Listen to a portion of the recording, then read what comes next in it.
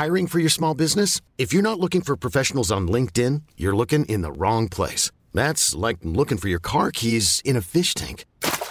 LinkedIn helps you hire professionals you can't find anywhere else, even those who aren't actively searching for a new job but might be open to the perfect role. In a given month, over 70% of LinkedIn users don't even visit other leading job sites. So start looking in the right place. With LinkedIn, you can hire professionals like a professional. Post your free job on linkedin.com/achieve today. Hold up. What was that? Boring. No flavor. That was as bad as those leftovers you ate all week. Keke Palmer here, and it's time to say hello to something fresh and guilt-free. Hello Fresh. Jazz up dinner with pecan-crusted chicken or garlic butter shrimp scampi. Now that's music to my mouth. Hello Fresh. Let's get this dinner party started. Discover all the delicious possibilities at hellofresh.com.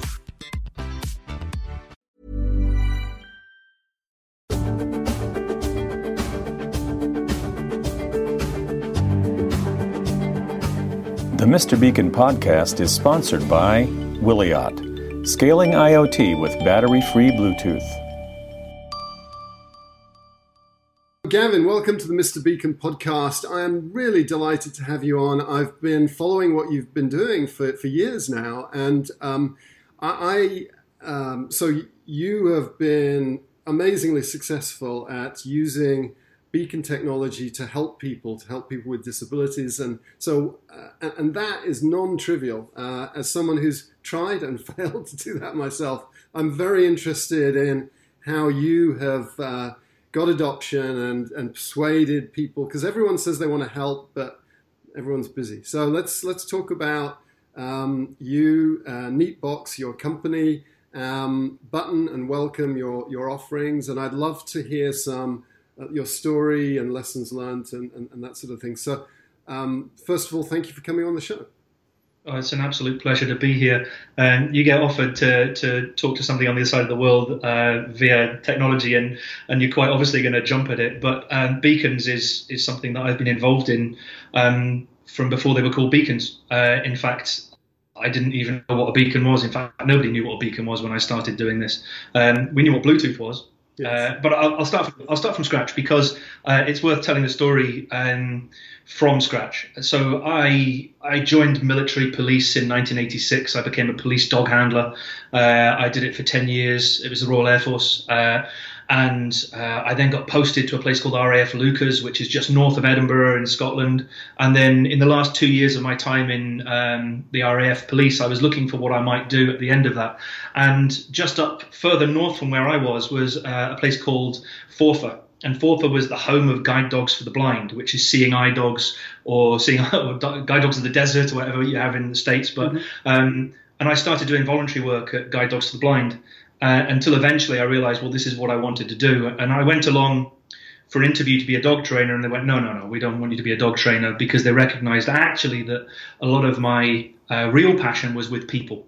Uh-huh. So I actually I was working with people and wanting to work with people and enjoying working with people more than I was with dogs, although I still enjoyed the dogs.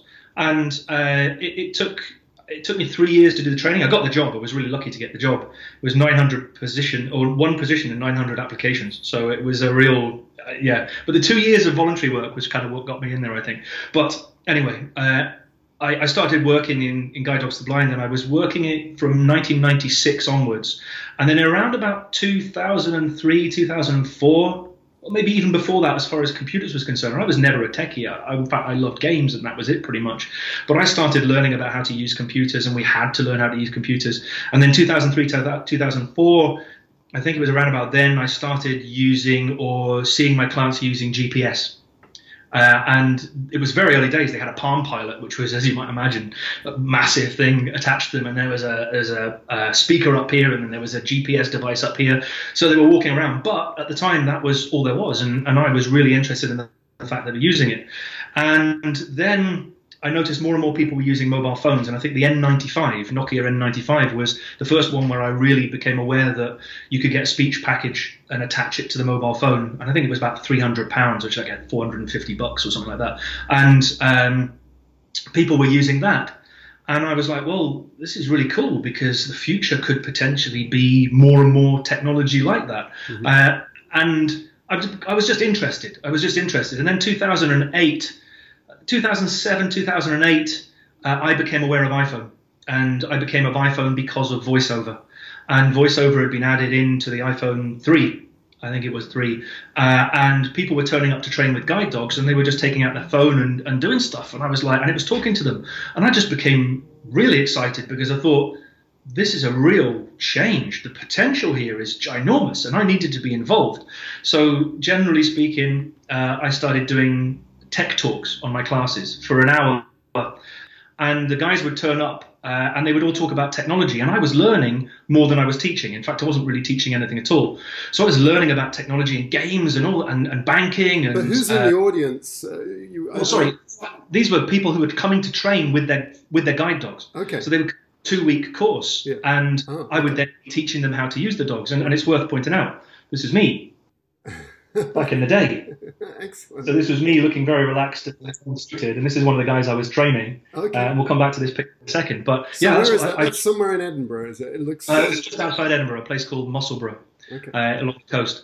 And yeah, I was training the guys how to use guide dogs, and they were teaching me about technology. And whenever it rained, I would say, let's do more technology and not go out and get wet. So it was quite a lot of technology. But I kind of realized at one point that this was the future.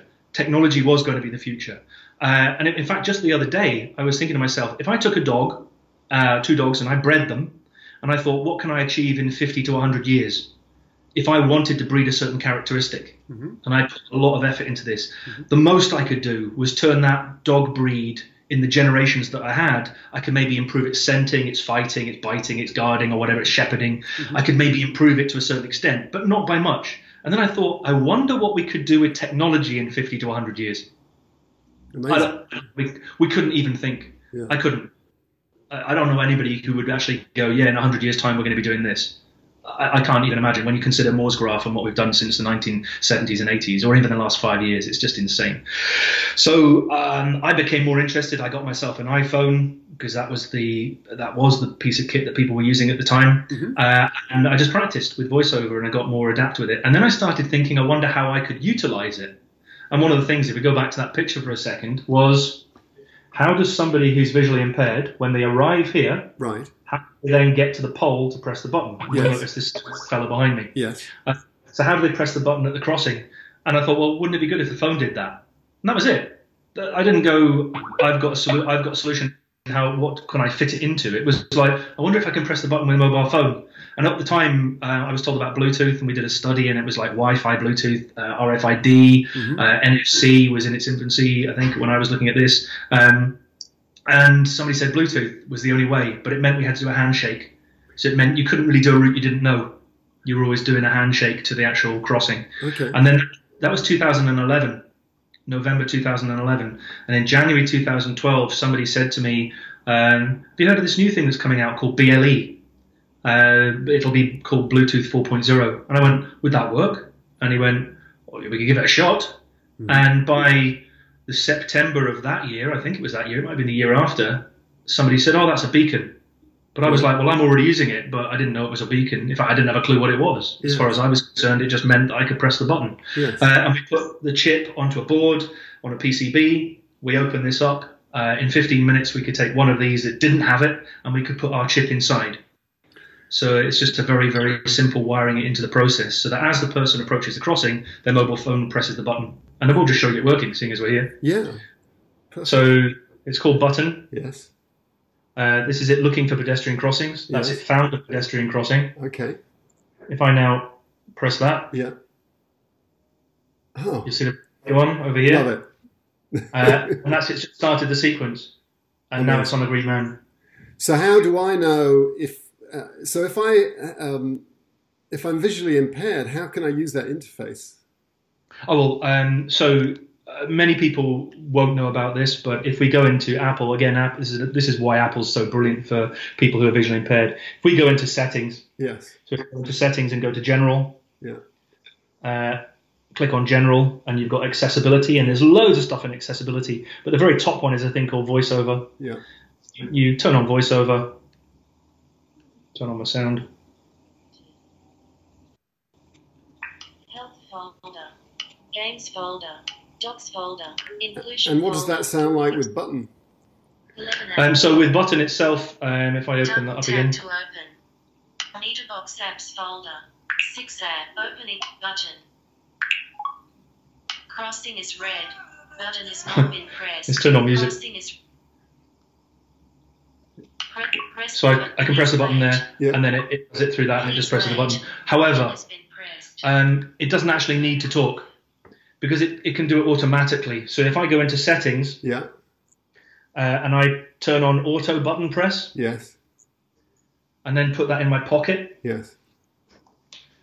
as I'm talking to you, that light will come on in a few minutes' time or a couple of minutes' time, Yeah. and it's the phone just pressing the button automatically. So all I have to do is approach the crossing, get to the curb edge, and just wait for the button to press the button and do the whole thing. And then it will have an audible signal coming from the crossing. We've turned off the audible signal on here because it can be a complete nightmare when you actually have the thing going on all the time. Yeah, and I can imagine if you're blind then or visually impaired, then not having to find that button is going to be a godsend. It's going to be Yeah, massive. But when I got into this, I was thinking about visual impairment. But the more I spoke to people, the more I realized that actually this was a bigger problem for people who were in mobility scooters, wheelchair users, who couldn't even reach the button. Yeah. And these are just pictures of one chap who had severe problems in actually reaching buttons and getting to them. In fact, he was in danger whenever he did. So it became apparent to me that I was actually solving a problem for way more than just visually impaired people. If you think about the UK, there are only 300,000 people registered blind, and yet there are 13 million people who are registered with a disability. Now, not all of those are people that would need this, but if you think about Alzheimer's, Parkinson's, wheelchair users, mobility scooter users, walking frame users, maybe even a parent just pushing a pram. And that's a really important point here, is that disabled doesn't mean handicapped, Right. or whichever term somebody used. The person does not have the disability. It's the function, the process they're trying to achieve that disables them if there isn't enough thought in the design of the process. So if this button is really low down and I can press it and I'm in a wheelchair, I'm not disabled by the crossing. But if the button was twice as high, the crossing has disabled me. Yeah, I have a medical condition that is causing me to need to take tablets or to be in a wheelchair, but actually imagine a situation where we both go into work. Well, in fact, no, we are both sitting down. Would it matter if either of us was a wheelchair user? Absolutely not.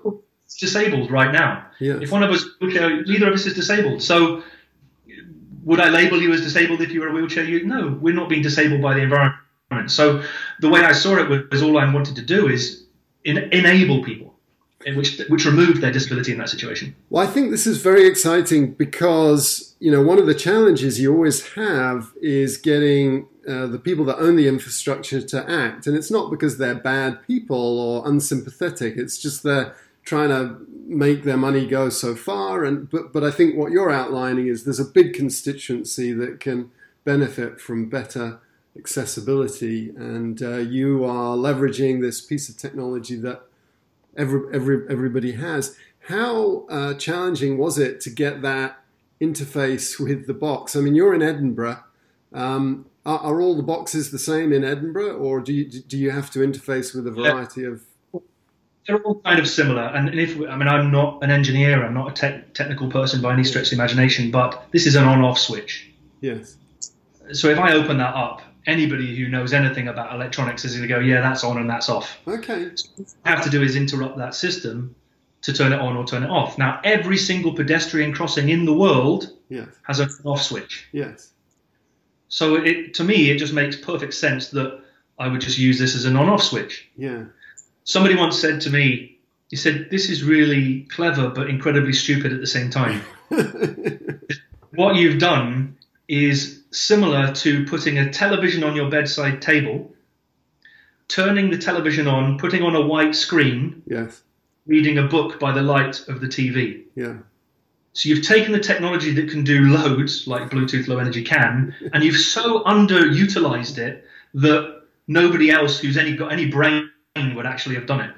So it was kind of like, Oh, okay, yeah. So have you given me a compliment by telling me this? You just said you're too stupid to come up with something complicated. It sounds very British. We love to undermine each other and belittle each other, but we also have a sense of pride about it at the same time. So how's it going? How is it being used, and where has it been deployed? Yeah, so we were offered a Transurv, who are the Transport Scotland have a wing for accessibility and trunk roads, and Transurv are their wing in Scotland. And Transurv approached us, having seen a few things that we had done, and said, any chance that you could install a couple of these crossings in Largs, which is a small town on the west coast of Scotland? And we said, well, yeah, we'll give you a price. And we gave them a price for 2 crossings in Largs. And they said, oh, right, okay. At that price, we could afford to do the entire town. No, it's not a big town. It's 10 crossings, but we did the whole town. Fantastic. And so every crossing in the town is now operated by this monster, an Apple Watch. Yes. Which is an Apple Watch doing something really useful rather than sports. So it's kind of, or health and fitness. So we installed in the whole town of Largs, and then last year, because this is early days, it was only last July that we managed to do that. But since then, we won the Department for Transport CIHT Award for Transportation Innovation, and we've also been nominated for a Department for Transport, Scottish Transport Award for Technology and Innovation here, accessible transport. So we're starting to get really noticed. Now, we also installed at Royal Bank of Scotland headquarters here in Edinburgh. It's taken them a while to realise what they've got because, well, they're not set up to look at pedestrian crossings, but because it was on private land, it made a really good test site for us. So we're installed there as well. And we've got another one outside a school where the teachers said we don't have enough time to cross the road. And the beauty of this system is because the crossing has recognised that the button was pressed by the phone, it can actually increase the crossing time. Oh, okay. Which is a massive step. Or turn on an audible signal being turned off. So your audible signal could be turned on. So for a crocodile, as they call them, of children crossing road all at the same time, instead of having to split the crocodile in 2, they can just have the phone press the button and the entire crocodile goes across in one sequence. So if there's a mayor that wants to be seen as having a smart city, because everyone, I think they're under pressure to do smart city, what does that mean? To me, this is very smart. Smart cities. Well, for a start, smart cities is stupid. Smart towns and villages, that's intelligent. Why would you try and change a city when actually what you're better off doing, and even when you do a smart solution in a city, you only do a couple of streets. Well, that's what a village is, a couple of streets. So do it in a village. Yes. And that's pretty much what I did. I looked at putting it into a town, which is a village size in the UK. And but it's a smart city solution. And the beauty, I guess, or the reason why we haven't really been noticed is because we didn't go through any of the normal routes. We didn't do smart city funding. We didn't do Innovate UK. We did this all on our own money. We did this just by going, what could we do? And it's, again, typically British sort of a tin can and a piece of string sort of type thing, and just trying to make do with what you've got. And that sometimes forces you to be very ingenious or innovative, and that's pretty much what we did. We went, well, let's just do it ourselves. What do we need? Let's do it on a shoestring, which is what we did. So we've kind of snuck up on the smart city environment because nobody really knows we exist yet. They do now, but I think more and more people are going, oh my God, look at that. They didn't even do it using the systems that have been put in place. You don't have to, being argumentative or pointing out some serious stuff here is the smart city industry is worth billions. And there are a lot of people taking a lot of money without providing a lot of solutions. I'm not saying it's a racket, but because everybody's well-meaning and wanting to find solutions, but ultimately I don't think the amount of solutions that are coming out equates to the amount of money that's gone in. And certainly as far as the ones I've seen, it's not really been as effective as it should have been. So how many buttons have you got out there? How many people are using the app, and how many crossings are enabled so far? We've just got the one town and one village, Lockerbie and Largs. We do have sites in Royal Bank of Scotland, but it takes time. Yes. And part of that reasoning is certification. You need to get certification. Now, certification in the UK is, you can imagine the amount of red tape that you're going to have to cut through to get through all of that certification. But it's challenging and it's costly. And all that's going to happen is somebody's going to rubber stamp it because there's nothing about this that can cause any grief, because all it is a stick. It's just pressing the button from a distance. There's nothing, we don't really interact with the crossing in any way whatsoever other than just pressing the button. So the certification process is one that I knew was going to take time, because we were also coming from the outside, where we are what everybody loves and what everybody hates when it happens to them, which is disruptive. We're a very disruptive company that has no history of innovation in the transport field. Who's got an innovation in the transport field? So I would imagine people would be like, who are they coming along to do this? So we're trying to squeeze into that market, and it takes time. But looking at that from a very positive way, it has meant, and I know we'll talk about it shortly, is it's meant that I've been able to come up with loads of other solutions using that technology and what has actually evolved from loads of other type technologies. And we can talk about that. Yeah, well, let's talk about it now. Tell us about Welcome. I'm Sandra, and I'm just the professional your small business was looking for. But you didn't hire me because you didn't use LinkedIn Jobs. LinkedIn has professionals you can't find anywhere else, including those who aren't actively looking for a new job, but might be open to the perfect role, like me. In a given month, over 70% of LinkedIn users don't visit other leading job sites. So if you're not looking on LinkedIn, you'll miss out on great candidates like Sandra. Start hiring professionals like a professional. Post your free job on linkedin.com/achieve today. Ever catch yourself eating the same flavorless dinner 3 days in a row? Dreaming of something better? Well, HelloFresh is your guilt-free dream come true, baby. It's me, Keke Palmer.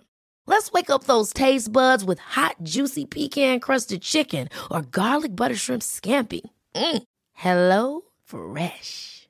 Stop dreaming of all the delicious possibilities and dig in at HelloFresh.com. Let's get this dinner party started.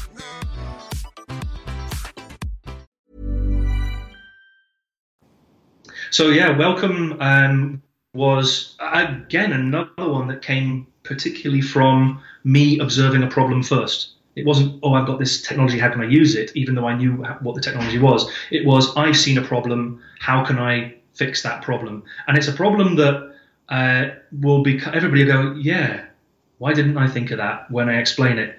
So you are a person in a wheelchair, or you're a person who's blind, or you're a person who's got a hearing impairment, or you're a person with a hidden disability like autism or dyslexia or diabetes or epilepsy, and you go into a shop and you meet somebody in the shop, and the person in the shop goes, because they don't know how to interact with you. Now, what we do, let's just say we went into that shop and we went, oh, that was really rubbish customer service, and we complained to the manager. The manager says, yes, certainly. I will make sure this is fixed. And they then talk to the staff member.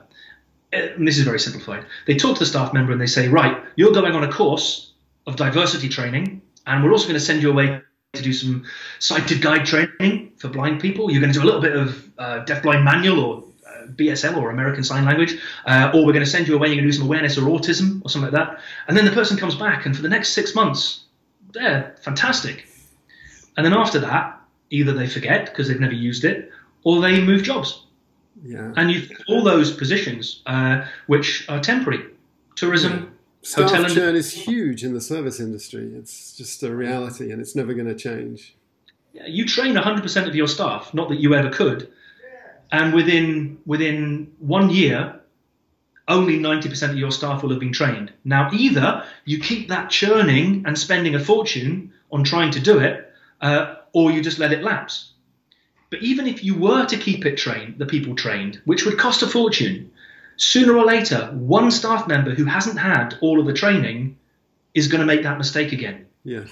Yeah. And what happens then is the person makes a complaint. The manager says, you're a bad guy. You need to go away and do some training. And the whole process starts again. Yeah. And you go, why are we doing that? That's just repeating every single time. And it never improves. It just gets worse. So think, what's the solution? So what we did was utilizing the smartphone again, and that's our conduit in this situation, knowing that people who were disabled were using smart technology, using the accessibility functions within it, and thought, well, if we had 3 points of contact, so that when I was going into a venue, the person in the venue knew I was coming. And then utilizing the phone to make the initial contact, but then utilizing the technology so that the phone could stay in my pocket. I could then walk through the door of the building and the person would go, Gavin, how are you? My name is Michael. I know that you are here to meet such and such a person. Would you like to take my arm? We've already got a chair next door for you where it's away from the light, or whatever it might be. Or I know you want to open your phone, or I know that you want to open a bank account, or I know you want to travel to this place. So what we did was we put in the information in the phone to start with, in welcome, and you then get the opportunity to search for a venue. So you search for a venue, then click on the venue you want to go to, and it gives you information about that venue. And the information in here could be accessibility features, opening times, the Google Map. It can give you venue information that's provided by the organizations like these guys, Disabled Go and Ewan's Guide. And all that information is available for you to see if anybody's done a review on it. You can then say you're going to the venue, and it says when. So let's go tomorrow. I click on tomorrow. It says, what would you like? I would like to open a bank account. I would like to upgrade my phone, whatever it is. And then you hit done. Hit OK. That message has now gone and is on the computer using a URL web server, is on the computer at the venue you're going to. So they look down and they can see your name, they can see your face, they can see the area that you need assistance with. They then get to see an overview of the disability that you have, general overview, no personal information, and 5 top tips on what they should do when they meet you. So when the person starts walking towards the venue, they hit a geofence. Right.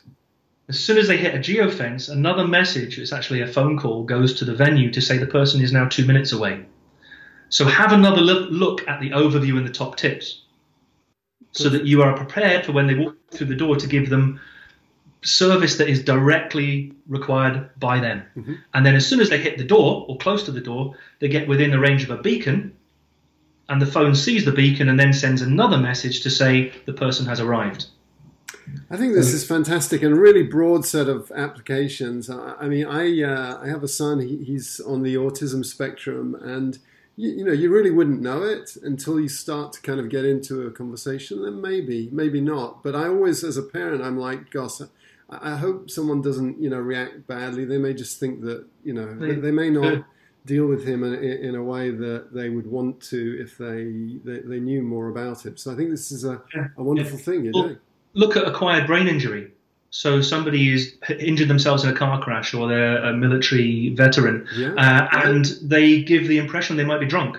Right. And they're a 25-year-old guy. He goes into the pub. The guy says, "You can't come in," and he's already kind of pent up in this situation. I'm not drunk. And it's a hidden disability, and we have nothing for hidden disability apart from education. And even then, how would I know if you hadn't have told me that your son had autism? I have to be sort of social worker or or to have experience of it. So to give that information if I want them to have it. Yeah, absolutely. I love it. So what have you been doing at Edinburgh Airport? I saw you'd been doing something there. We launched last week at Edinburgh Airport. It's the first airport in the world which is utilising this system. They were really positive because airports, I mean, Edinburgh is a small airport by comparison. But it's still got 80,000 disabled people going through a year. And that's the ones who say that they're disabled. That doesn't say, that's not the percentage that isn't. So, and it's really, this is an amazing stat. It will be the same in the States. 30% of people who are disabled have an obvious disability. 70% have hidden disability. That's a lot of people we're not catering for who are just going, well, I'll just go. I won't try and hassle anybody. But that's a whole host of different conditions. Now, if I want somebody to know that I've got dyslexia, I could turn up and they could explain to me what time the train is, or they could read to me the form instead of just passing it in the bank, passing it underneath the thing and saying sign here. And the person goes, I don't even know what I'm signing. Well, what if they just knew? Instead of me going, excuse me, I've got dyslexia, and 5 people in the queue going, dyslexic. Why not that person knowing before I walk through the door that I have something that means that they need to change how they do stuff in order to help me? And that's really important. What I'm doing here is improving the life of the person who's giving the service. Oh, yeah, absolutely. I think people can get so much out of helping other people, but they sometimes need help in order to give that help. And it's a win-win-win. And the equality here is just beautiful because the balance has changed. Yes. The balance is both people benefit. Yes. But it's benefiting from the point of view of the person who is disabled, dictating dictating how they're going to benefit. Yes. So they're empowered to make the change. And even within the app, they can request where they want the service next. And that comes straight through to my business development manager, who phones up the venue and says, hi, we've had 50, 20, 1,000 people say that your business should install this system. Yeah, and then the business says, we'll do it. So one brief anecdote. Back in my Qualcomm days, we did this beacon-enabled customer experience at a coffee bar. It was the local coffee bar. And basically, you'd have the app and there would be a beacon. You got close to the barista, and basically the barista could greet you by name, and they could, you didn't have to, it was no tap payment. So basically your face, the fact that there was a beacon connection allowed you to get in and out quickly. But the barista had to have an extra tablet, and there was this extra system, and we were really worried that they were just going to get so cheesed off with it. But that wasn't the situation at all. They loved it. They loved it because suddenly, because they were getting smiles from people who were their customers, and it was a virtuous circle. People loved the system. The baristas loved giving the better service, and so I think I can see the same dynamic with Welcome. So how much does it cost? Because you've sold me. If I had a venue, then I'd be using it. But So we'll have a link to the airport video. But the Minister for Social Welfare, the Scottish Minister for Social Welfare, said to us, "I want to come and promote this. I want to come and promote what you guys are doing." And we're a private business. I mean, she didn't have to do that at all, but she promoted it. She said every business needs to have this. And the beauty of this system, because it's a SaaS model, is that every business can have it. Because we're charging a really small, we do a small setup fee, which is training of the staff and installation of the beacon, which is, as you know, incredibly simple. And also we commit to market research and marketing that we give them. So we help them market the fact that they've installed it, and then we also do account management. So we're there on the other end of the phone to help them through the year if they have a situation which they didn't cope with or cater for. So it's a SaaS model. They pay an upfront fee depending on the size. It's not really size dependent, but if they're an airport, then it's going to be a bit more than if it was a coffee shop. So we install it, and then they have an entire year of having the service and the marketing and all support and the staff training for a SaaS model cost. And it could be from $100 to $200 a month, which is small potatoes for these things. Yeah, excellent. Well, I wish you well. I think those are two wonderful projects. And so if people want to find you, how can they find you? So neatbox.com, and it's NEATE, so there's an E right in the middle, box.com. They could write to us at hello@neatbox, and I'm very happy to hear from people and talk. We know that the North American market, the Australian market, any English-speaking market will be our first port of call, and it's actually quite easy for us to transfer it. It's more to do with scale. The company's small at this point, but with investment, we're going through an investment round, we could quite easily get to America. And the beauty of what we've got is the fact that when you go into the overview, you've then got you've got top tips overview and then resource. And the resource is a direct link to the charity. And we've got great relationship with all the charities that have given us the overviews and the top tips. So the staff member clicks on that and they get all that information. So that's tied into the whole process as well. But if people want to contact us, they just go hello@neatbox or neatbox.com for all the information. If you go on to Google or if you YouTube it, there are so many videos of me. It's tiring for my team to see me constantly on YouTube, but there's so much out there, and I would love to hear from people, but I don't want to just hear from business owners. I want to hear from users, because this is a user revolution. If we had 50,000 people in the States saying, I think that this needs to be in Walmart, Walmart are going to say, this needs to be in Walmart. Yes. And I will go there in a moment and I will get it in Walmart. And those guys will get better service, and they'll have more people going through the door, and people will be happier to go in and use it.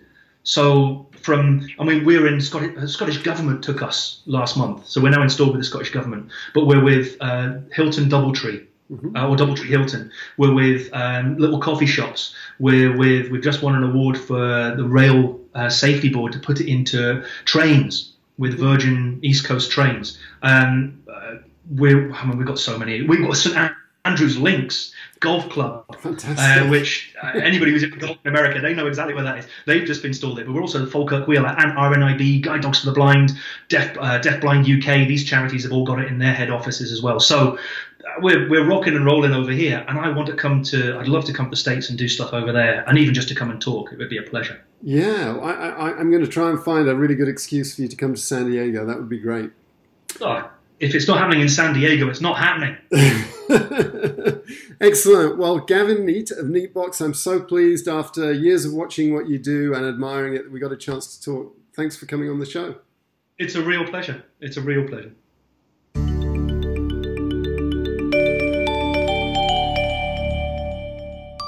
So what 3 songs would you take on a trip to Mars?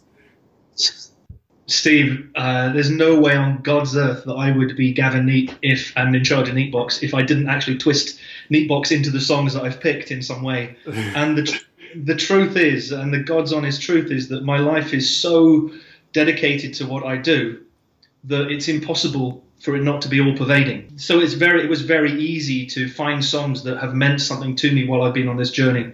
And there's 3 that I definitely have, and they all have a really good connection to what I do and why I do it. And the first one was probably my first experience of YouTube, which is interesting because it's a song, but it's a YouTube video that went with the song. Yeah. And it was an absolute corker. It was called Pran by Gary Scheiman. Okay. And you might not know the name of the song or the name of the artist, but you probably, in fact, I'm fairly certain you'll have heard of Where the Hell Is Matt? Oh, right. Yeah. Matt Harding has got a company himself now, but he did traveling around the world at one point. Yeah. And he did this dance where he's doing this. Yeah, it's amazing. Yeah, it's stunning. And I remember watching that, and at the time it just really made my heart beat faster because although he was traveling, he did it off his own back to start with, but it's him on his own, and then he's surrounded by people. They all just join him, and eventually you don't see him at all. And the fact is that because you're traveling around the world and you're seeing all these people, you realize, and they're all doing a stupid dance, you realize that we're all people of the same planet. It doesn't matter what city you're in or anything. And the music's so beautiful, and I love the way it builds, and I love the way it means something. And I think when music means something to you, and when I can connect it to technology, and then I was just like over the moon when I thought about it. I thought, well, it's got to be that one because it means a lot to. It's my journey of understanding technology. So Matt Harding, or rather Gary Scheiman with Pran, is definitely one that I have in there. The second one is actually just as much for the country I live in and the city I live in as it is for the song. Although the song is absolutely fantastic. Many of the people that you have watching might have heard of a chap called Danny McCaskill. And if you haven't heard his name, you might have seen his videos. Mm-hmm. Danny's a mountain biker, but Trick, a mountain biker. And he did a piece by Inspired Cycles that was filmed in Edinburgh using street signs and fences and trees and street infrastructure. And the song that went behind it was called The Funeral by Band of Hip Horses. Mm-hmm.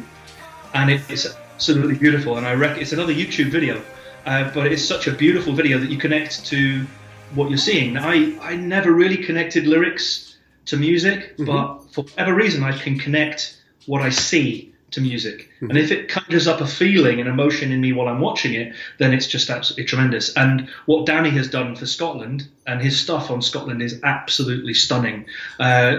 I mean, his stunt riding is remarkable, and he's getting on a bit now, but he still does it. And he's a remarkable guy. I've met him a couple of times, and he just went, yeah, sign signature and a chat for 5 minutes. He's just a top guy. So the music, Funeral by the Band of Horses, is just gorgeous, and I recommend people to listen to that. Mm-hmm. And then the last one is very personal because it's my sister. And my sister, she did 6 albums in the time that she was a musician. She's now a farmer, but at the time she was a musician. She's a remarkable lady, and she paid for them all herself. She just went, I know what I'm doing, and I'm going to go and do that. Both my brother and sister are both remarkable people, and I don't know if I'm cut from the same cloth, but I certainly have the I'm just going to do that. And it's a song called Rocket Ship, and I kind of connected that. Obviously it's my sister, but I connected it to the fact that I am going to Mars, and it's what she takes with her. She goes, right, well, what would you take to Mars? And a lot of people might say technology and all these sorts of things. She's like, well, I'm after toothbrush, toothpaste, paper and pen, because she's a writer and she wants to write. So she gets to Mars and she's writing songs. Beautiful. I have to applaud you. Those are wonderful choices. We should give you another 5 and make a whole show out of it. But and the three's enough. Right. Terrific. That's great.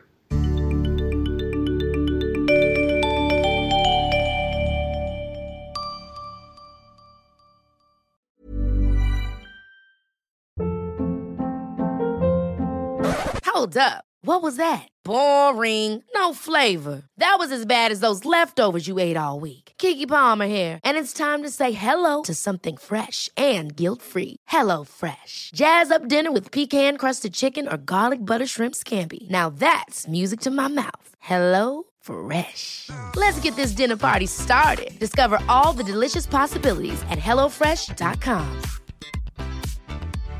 Hi, I'm Daniel, founder of Pretty Litter. Cats and cat owners deserve better than any old-fashioned litter. That's why I teamed up with scientists and veterinarians to create Pretty Litter.